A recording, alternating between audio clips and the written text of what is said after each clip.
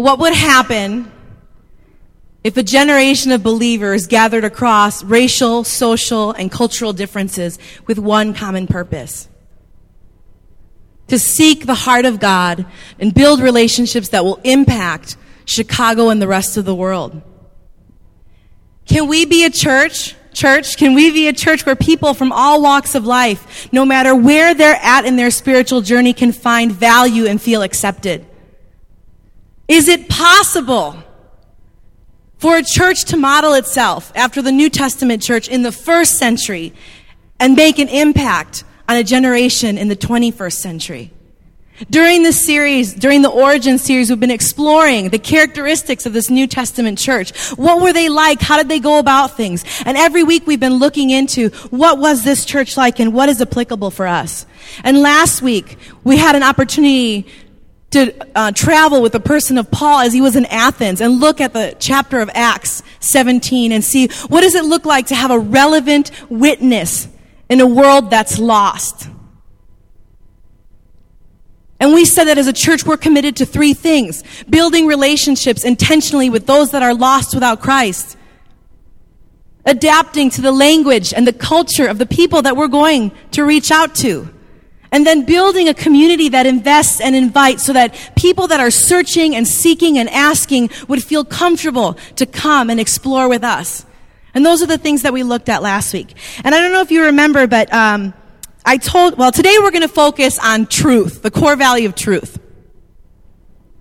And I don't know if you guys remember that I told you this story last week. Maybe those of you that weren't here, obviously I got to tell it again. But when I was in college, God really opened up my heart for the lost. And by the time I was in full-time ministry with InterVarsity, I was obnoxious about evangelism. Just absolutely obnoxious. And I'd ask you know those kind of people? Remember I told that story? I was obnoxious about evangelism. I mean, nothing mattered but evangelism. It was like global missions. Well, yeah, because it's kind of like evangelism but overseas. But, diversity in worship, not so much.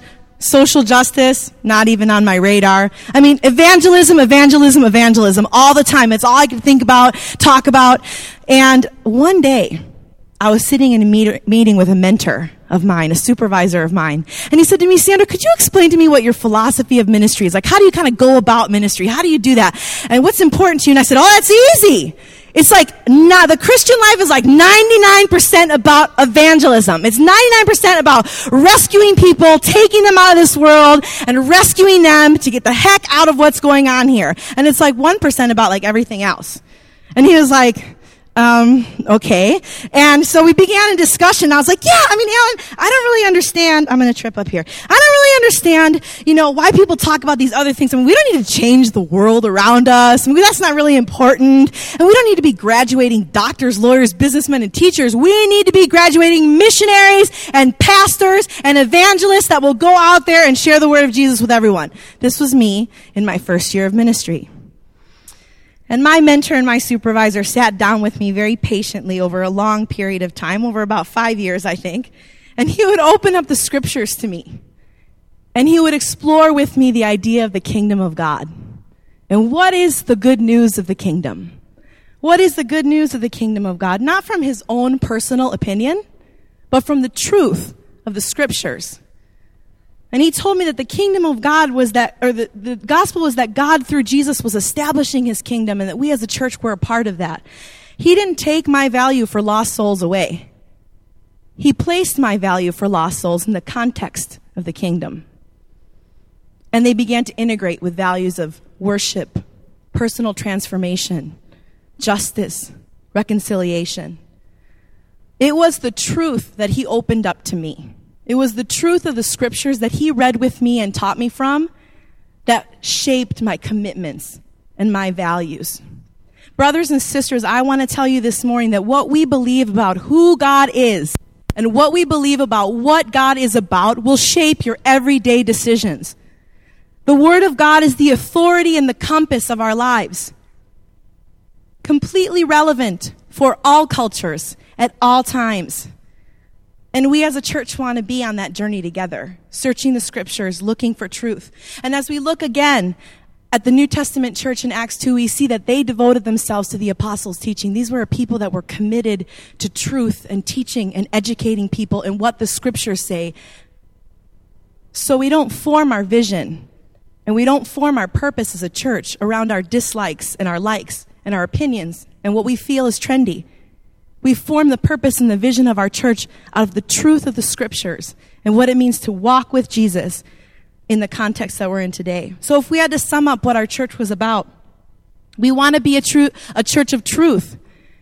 Because as the early church pursued truth, they changed the world. And we believe that today, as we become a church that pursues truth, that God can use us to change the world as well.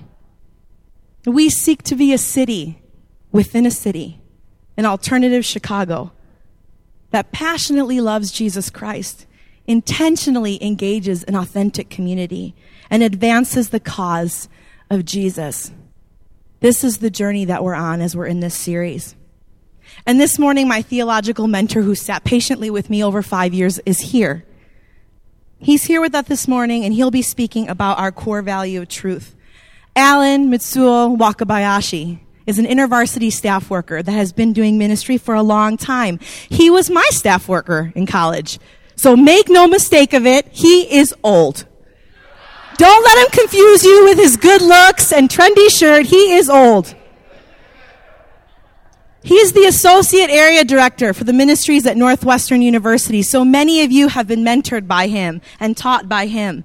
He is also the Theological Coordinator for the Great Lakes West region. That means that he helps staff like me walk in their understanding of the scriptures and how to teach the scriptures.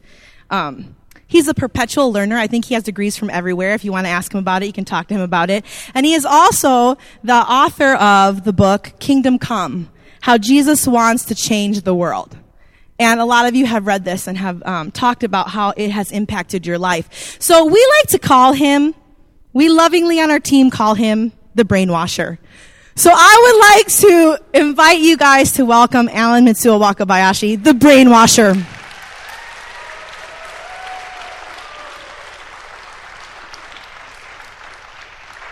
Let me pray for you.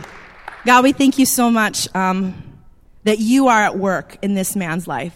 God, we praise you for his journey and we praise you for his patience as he walks young believers and young ministers in understanding how to search your scriptures and how to understand truth and how to let that truth impact the way that we live our lives. So we bless him and we ask that you would speak boldly through him.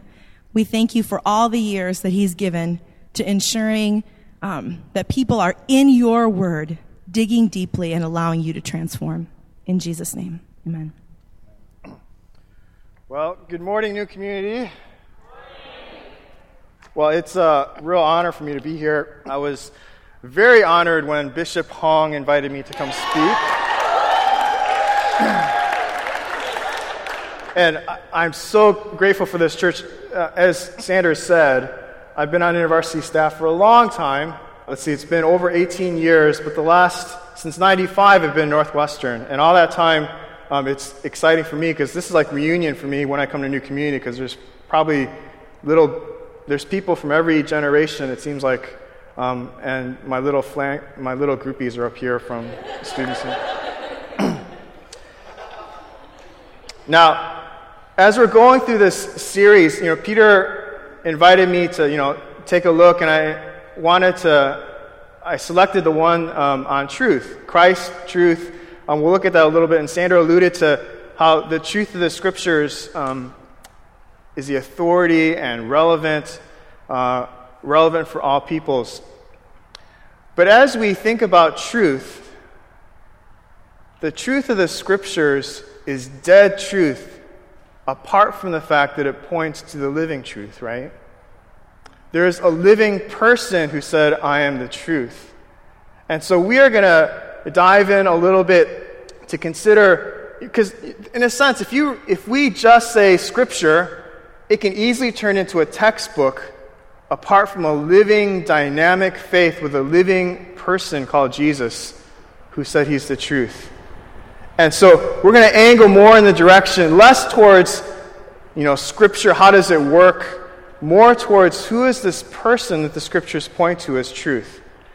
And so we'll be looking in the book of John. Now, in my time at Northwestern, Friday nights were our, large group meeting, and starting back in the 95 and the 90s when I was with MEIV, and then more recently as I work more with the Asian American chapter, every Friday night I just needed a pop. I needed a Diet Pepsi, a Diet Coke to last me through that large group. Now, Multi-Ethnic University, they meet in Harris Hall. There's a pop machine downstairs. Usually no problem. But more recent years, as I go to Parks Hall, which is where Asian American University meets on Friday nights, there's this vending machine. It's this love-hate relationship with this pop machine. I mean, you understand those pop machines, right? Where you're expecting something. It's supposed to be easy. You just put in some money and you get out what you want. Well, this vending machine, it's with fear and trembling that I go every week to this vending machine because I never know what's going to happen. So some weeks it's not taking dollar bills. Other weeks, you push it, nothing.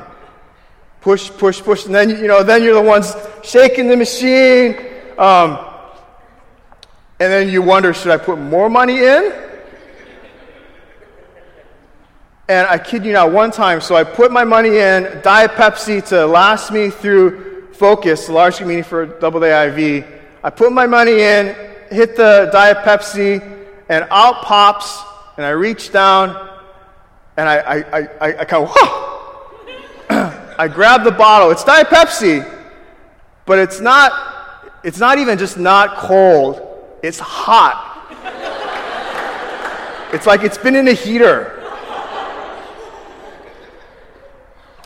Now, my frustration with that pop machine is often how I think we approach the Christian life.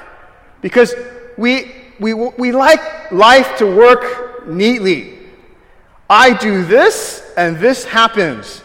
With the Christian life, I put in faith, Bible study, prayer, toss in some ministry at the church, and out pops the happy Christian life.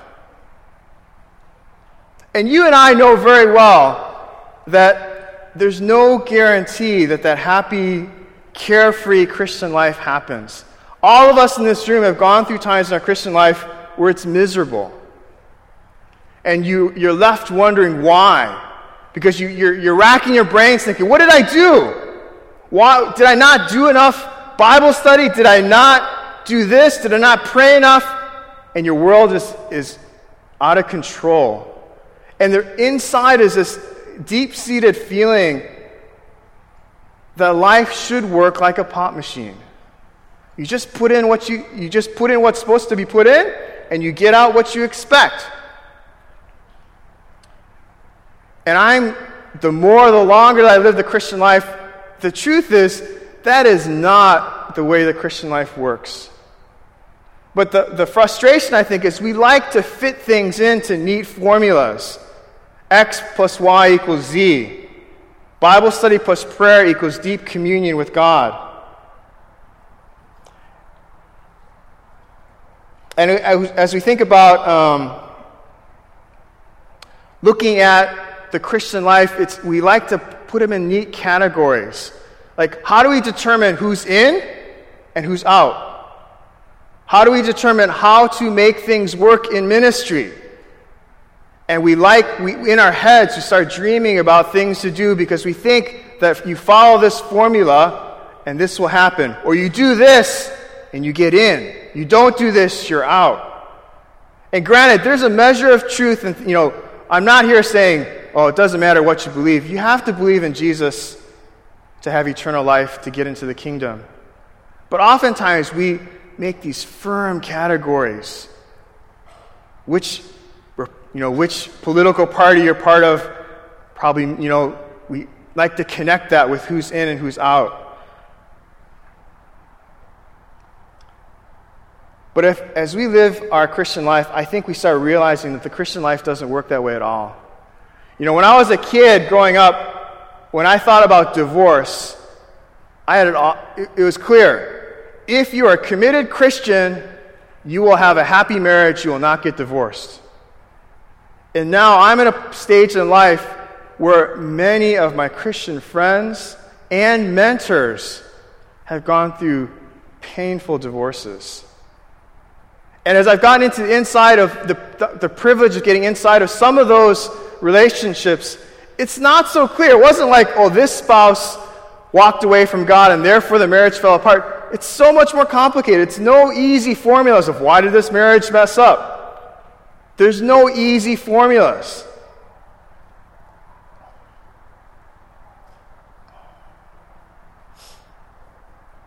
You know, and I've seen this in my own life, and some of my students in the past couple years have heard this story.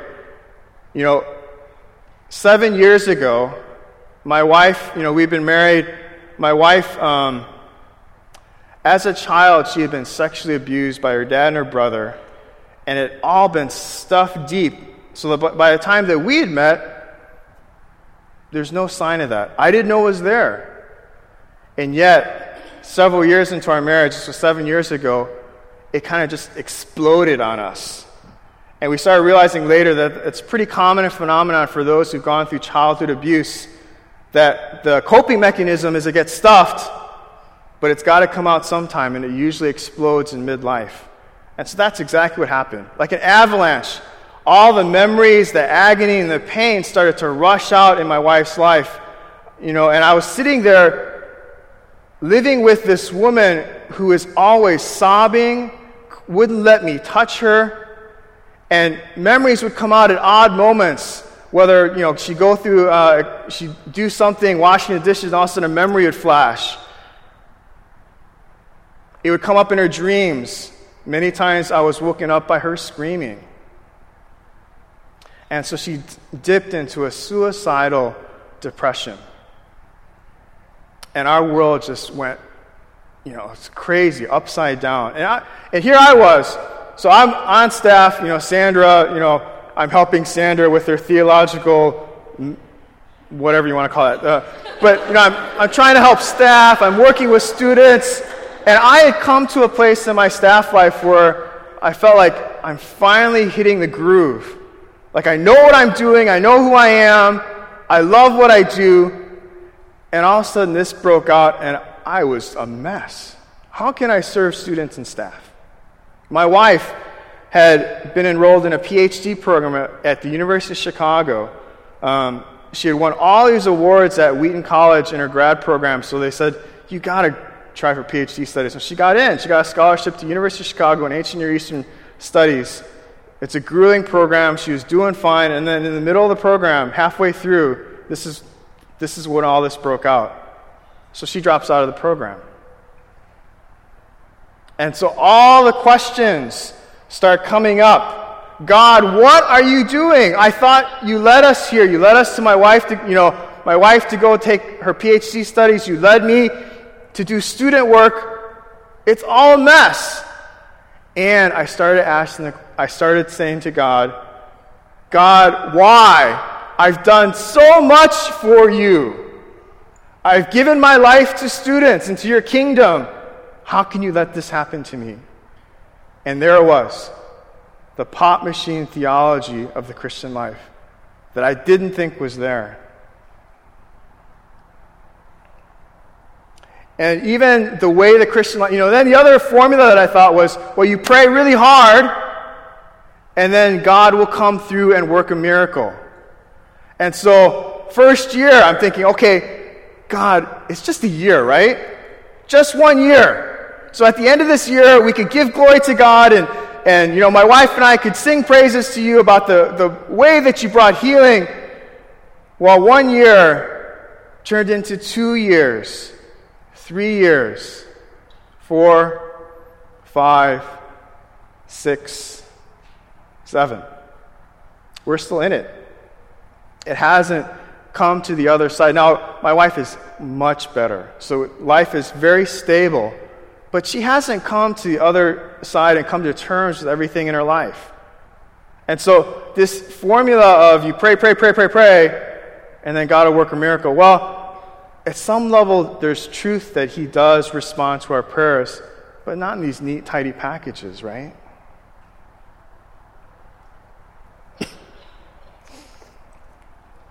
This is the reality. And as we look into the Scriptures, there's always going to be a tendency, I think, for us to want things to be simple. And so, in the passage that we're going to look at, the heart of the passage is the very well-known verse, John 14:6. Jesus says, I am the way, the truth, and the life. No one comes to the Father except by me. And I've used this passage, I've said this passage so many times, and before preparing for this message, it was a neat category. This is the passage that I use to fight against the relativism of our culture. This is the passage that says that salvation is only through Jesus Christ, that you have to believe in Jesus, and that gets you in. Otherwise, you're not in. Now, while there's truth to that, I realize it's not so simple at all. John 14:6 can't be put into this pop machine kind of theology. But I think what happens if we're ready and willing to listen is that God wants to speak not in neat, organized, neat packages and formulas, but God wants to speak a powerful and relevant word into the messiness that we live of our life. And I think that's exactly what Jesus is doing here in this passage. So if you're ready and willing, let's pray. Invite the Spirit to come. Invite Him to speak to us, not in neat and organized packages, but to speak a living, dynamic, relevant word that meets us in our messiness. Let's pray. Father, we give you thanks that you are a good God, and that in Jesus Christ we know that you are a good and loving God who has come to bring salvation and to lead us home one day into the kingdom. Spirit, we ask that this morning as we look into your word, that it would not just be written letters on a page, but the avenue through which you would actually speak to us. Not in intellectual messages merely, but actually a living personal word to us. Lord, open us up. Would you give me clarity, that your Spirit's anointing give me the power and ability to make this clear? And would you give all of us the openness of heart and mind to let you speak to us? In Jesus' name, amen. Now, let's look at the passage. We are in John 13. We're going to start in verse 31. And I think it's up on the screen. If you want to follow with me in your Bibles, that's fine. John 13:31. And we're going to take little sections by section. But as you remember the setting, right, this is right before Jesus is going to go to the cross, and he's with his disciples. And so these are some parting words as he's speaking to them. Verse 31. When he was gone, speaking of Judas, Jesus said, "Now is the Son of Man glorified, and God is glorified in him. If God is glorified in him, God will glorify the Son in himself and will glorify him at once. My children, I will be with you only a little longer. You will look for me, and just as I told the Jews, so now I tell you, where I am going, you cannot come. A new command I give you, love one another as I have loved you, so that you must love one another. By this all men will know that you are my disciples, if you love one another." Simon Peter asked him, "Lord, where are you going?" And Jesus replied, "Where I am going you cannot follow now, but you will follow later." Peter asked, "Lord, why can't I follow you? I will lay down my life for you." Then Jesus answered, "Will you really lay down your life for me? I tell you the truth. Before the rooster crows, you will disown me 3 times. Let's stop there. Now, I don't want to get into all things. I just want to get the lay of the land of the scene here. So, Jesus is just talking to his disciples, and he's communicating that stuff is going to happen. It's going to be glorified. But the emotion is dealing with the fact that he says, "I am going away. I am going away from here, and you can't follow me." And so Peter is the one who gets up and says, I'll follow you, I will even die for you. And Jesus responds, will you really? You're going to disown me 3 times.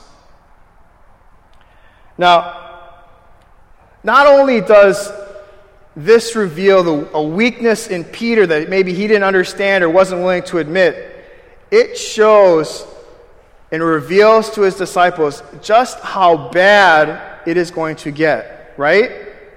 Something bad is coming, so bad that Peter is going to deny even knowing Jesus 3 times. And so with it comes this mood of what is coming. Now all of us, we know the end of the story. Jesus dies and resurrected, happy ending. But the disciples don't know this. So they're walking into this situation and says all that they know is that Jesus is leaving them. They can't go with, and it's going to get so bad that Peter is going to deny even knowing Jesus. And it's into that situation that he begins in chapter 14.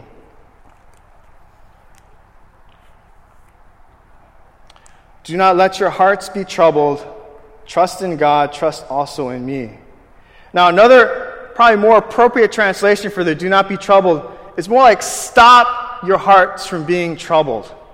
It's not saying don't ever let your hearts be troubled. The force of that word, the wording there is stop it.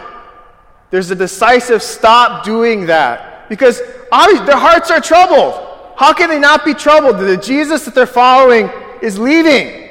The Jesus that they've left everything to follow is leaving. And something's going to happen where Peter's going to deny him 3 times. Their hearts are troubled. But Jesus says, stop. Stop your hearts from being troubled. And the word for troubled actually conjures up, not word like this fear of being a little nervous or slightly fearful. There's a connotation of terror. That word for troubled has connotations of terror. Now, as we listen to the scriptures and we hear the word speak, sometimes there's a sense that I wonder, do some of us here in this room need to hear Jesus, those words come out and speak to us right now?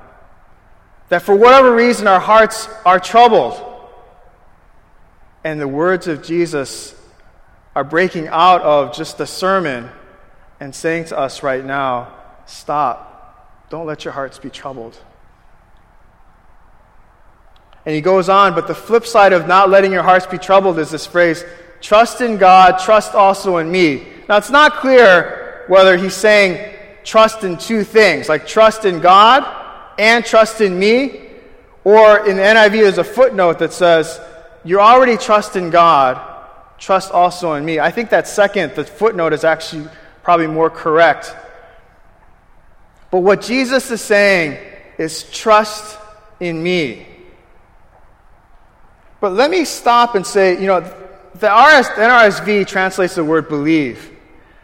And I like the NIV a little bit better because it communicates this more trusting, ongoing thing. Because sometimes we look at that verse and we think, oh, believe. How do you believe? You put your faith in Jesus, you say the prayer, you commit, done. But think about the context that Jesus is saying, trust in me, believe in me. They are walking into darkness. We know that it's going to end up all good. Resurrection's going to come.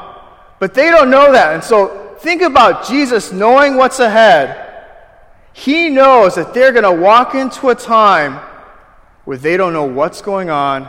They don't know why it's happening. And it seems as if God has left. Can you imagine that? Can you imagine what the disciples are feeling as they walked to the cross? Everything grows dark. They don't know why. They don't know. They think all hope is gone. Their Messiah is sitting up on a cross dying. And it's into that situation that Jesus says, trust in me. This is not a lighthearted, just believe and agree that this is true, is it? Oftentimes in the Christian circles, when we say, believe in Jesus, what do we mean? Agree to these theological points. Jesus is the Son of God, that He died for us, and He's coming again. That is not the kind of belief or trust that Jesus is talking about here, is it? It is about trusting Jesus even when He doesn't seem to be there, when you don't know what's going on. Excuse me. Water.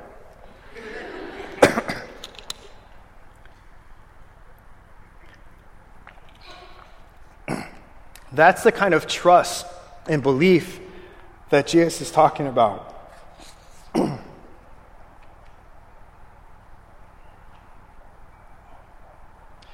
Believing, putting your faith in Jesus is not this easy, laid-back thing. The kind of trust and belief that Jesus is talking about is about hanging on even when you don't understand. It's about hanging on even when it gets dark and all hope seems lost. It means saying to Jesus, I'm going to trust that you are there even though it's dark and it seems like you're absent. Jesus, I'm going to trust you that you are a good God and that you know what you're doing even though it feels like my life is out of control. Jesus says, I am going away. You can't follow. It's going to get so bad, Peter, that you're going to deny me 3 times. But Peter, disciples, trust in me. He goes on and talks about, in verse 2, in my Father's house are many rooms. If it were not so, I would have told you. I'm going there to prepare a place for you. And if I go prepare a place for you, I'll come back and take you to be with me, that you also may be where I am.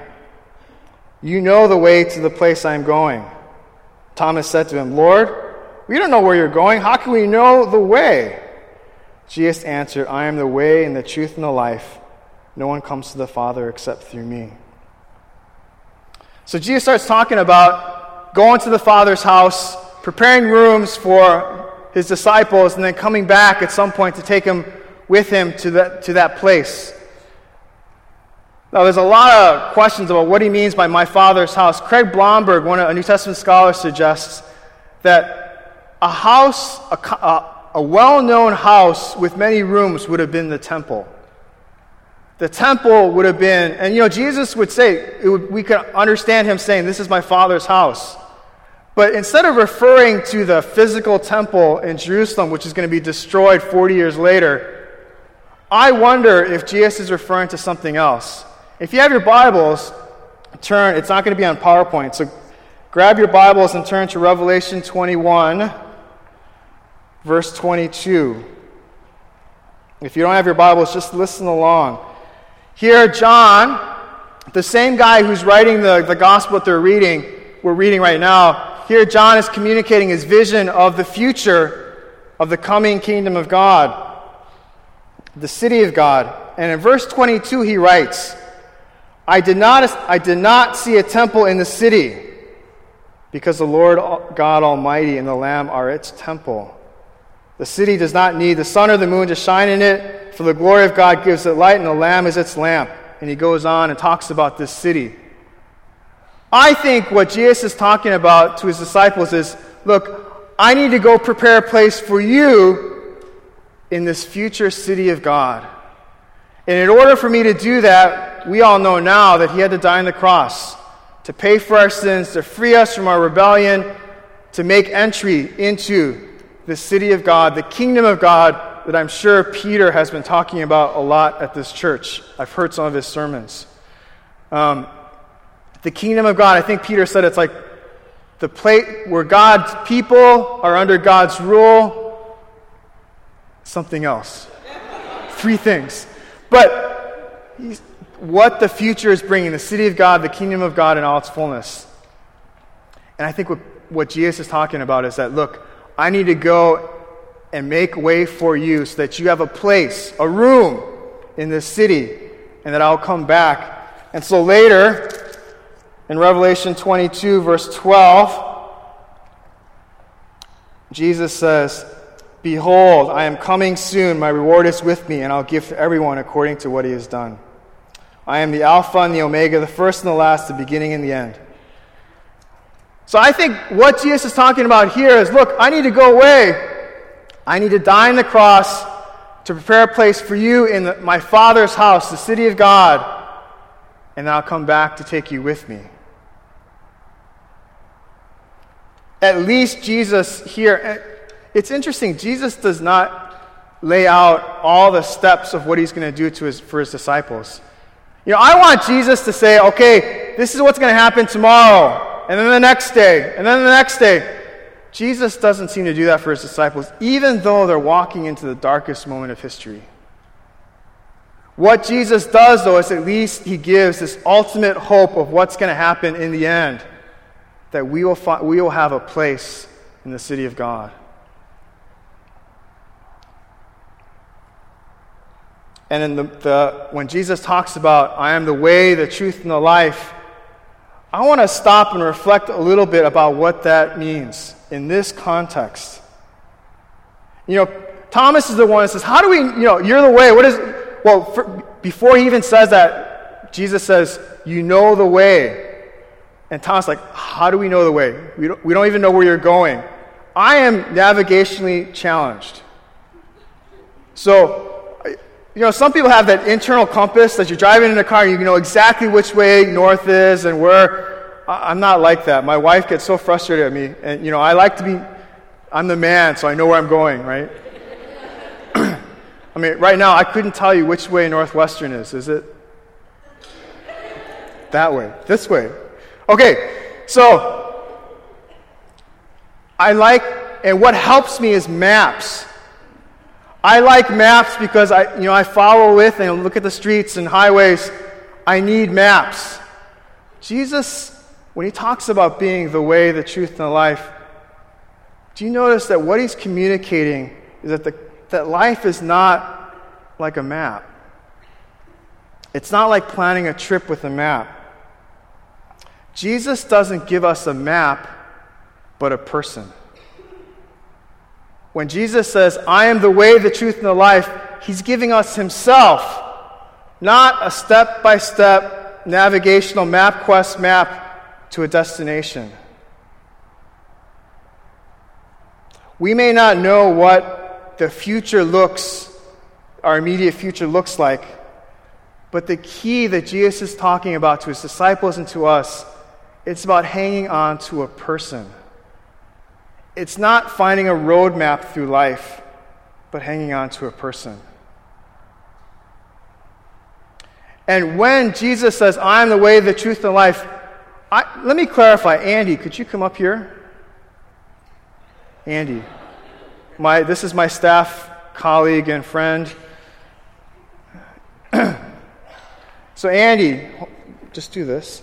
So when Jesus says, "I am the way, the truth, and the life," oftentimes when we interpret this verse, we like to say Jesus is a doorway that we go through into eternity.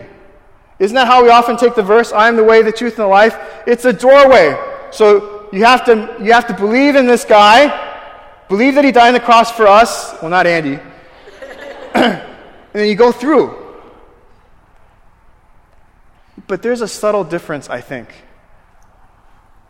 Jesus is not saying he's a doorway in this verse. What is the way? The word that's translated for way is actually road. Road. And so I think what Jesus is saying is, "I am the way." What do we do is not walk through a doorway. We hang on. Okay, thanks. I am the way, the truth, and the life. It's not about going through Jesus, but going with Jesus. Into darkness, messiness, confusion. And as we walk with and cling to this Jesus, he takes us into our future. He does things that we never expected. Think about what happened for these disciples. They go through the darkest moment of history.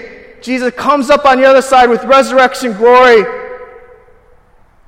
the kingdom of God was established at the cross in a way that the disciples had no clue. When Jesus talks about being the way, the truth, and the life, it's not about believing in Jesus' doctrinal points. It's not about putting this one-time commitment saying, I've done it, I'm good, I'm in.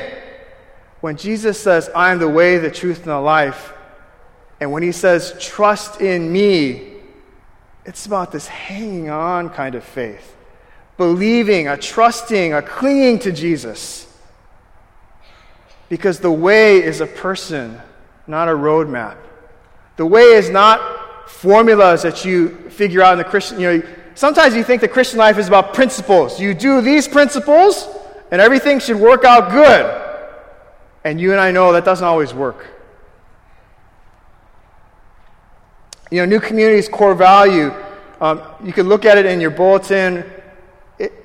The core value, the first one is Christ, truth, the living Word of God, the authority and compass over all areas of life, completely relevant for all cultures at all times.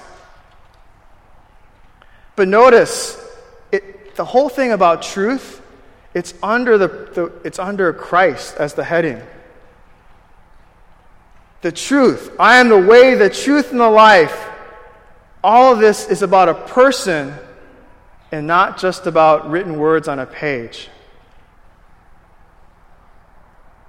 It's not simply about believing the right things, but believing in the right person and hanging on to that person. In my journey with my wife, as we're walking through this, the beginning was so dark that there were times where I just thought, I'm done. It's over. I'm going to quit becoming a Christian. I'm not going to be a Christian anymore. I'm going to leave InterVarsity staff. And I may even end this marriage with my wife. It's too painful. I can't hang on. I remember distinctly driving on Foster Avenue going east, turning north on Ashland. And as I was waiting for that left turn, my thought was, what else could I do with my life? What would it be like if I just quit staff, quit being a Christian, left my wife, and started over with somebody new? No pain, whatever. And something in me said the same words that, Jesus earlier in John, when people were leaving him, he said to his disciples, are you going to leave me too? And his disciples said, but where else can we go to find the words of eternal life? And those words came up, and I was like, dang it, I know too much about Jesus.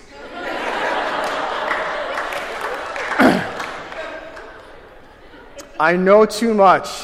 There is no life. There's no truth. There's no way to true life apart from this Jesus.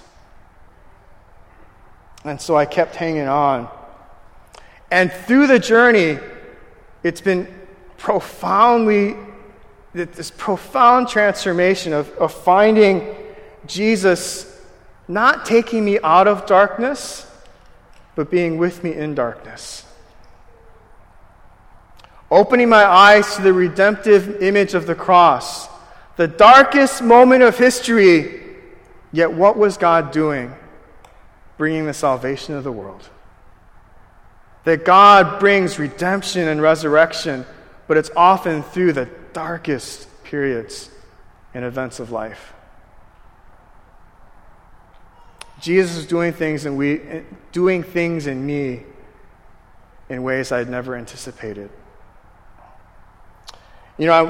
Jesus is the way, the truth, and the life. What I'm learning is that the way to the future, the way onward in the Christian life, is not just right doctrine about Jesus. Because truth is a person. The way is a person. I'm a theology guy.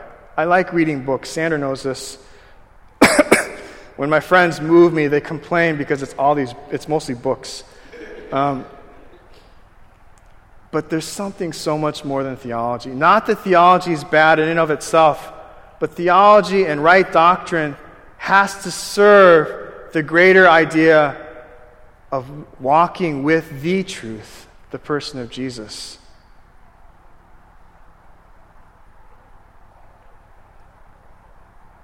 The Christian life is not like a pop machine.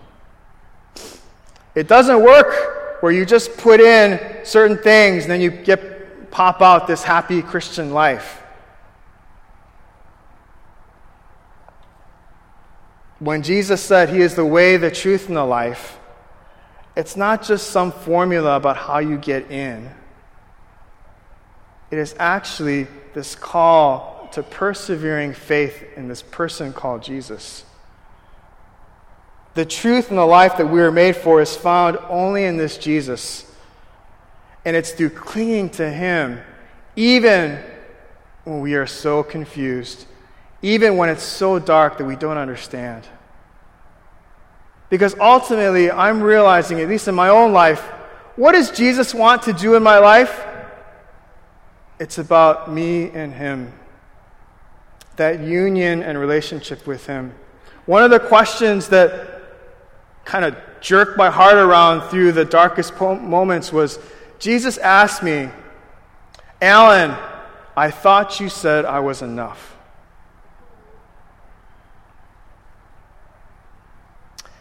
And I had to admit, I wasn't sure. And I had to grow into this perspective that following Jesus is not so much about what he can give me, but about him. And what he gives me is himself. It's not about all the other things. Great, he gives us blessings, our provisions, marriages, relationships, church. No doubt, he gives us all those things. But the ultimate thing that Jesus wants to get home in us is that he's enough. That he is the way, the truth, and the life, and that no one gets to the Father except through him. No one gets in to the glorious city of God, into the kingdom, except through this relationship with Jesus. And that faith, belief, it's not assenting, agreeing to right truths and doctrines, but a persevering holding on to this Jesus. Now, in conclusion, I just want us to take a moment to reflect and to listen and to pray. I don't want to take it for granted. Some of you guys are here, life is fine. Everything's coasting, and hopefully this message meets you in a sense of it helps you get a perspective of life in Jesus. But I'm sure there's others of us here that for whatever reason, things have gotten dark. Do you hear Jesus calling you when he says, I am the way, the truth, and the life? Trust in me. Do you hear him speaking to you? Lord, as we come before you, would you help us to hear from you, to open our hearts even in the confusion and pain that some of us may be going through. Lord, help us to hear you and respond to you in the coming moments as we listen to you, respond to you in the quiet of our hearts.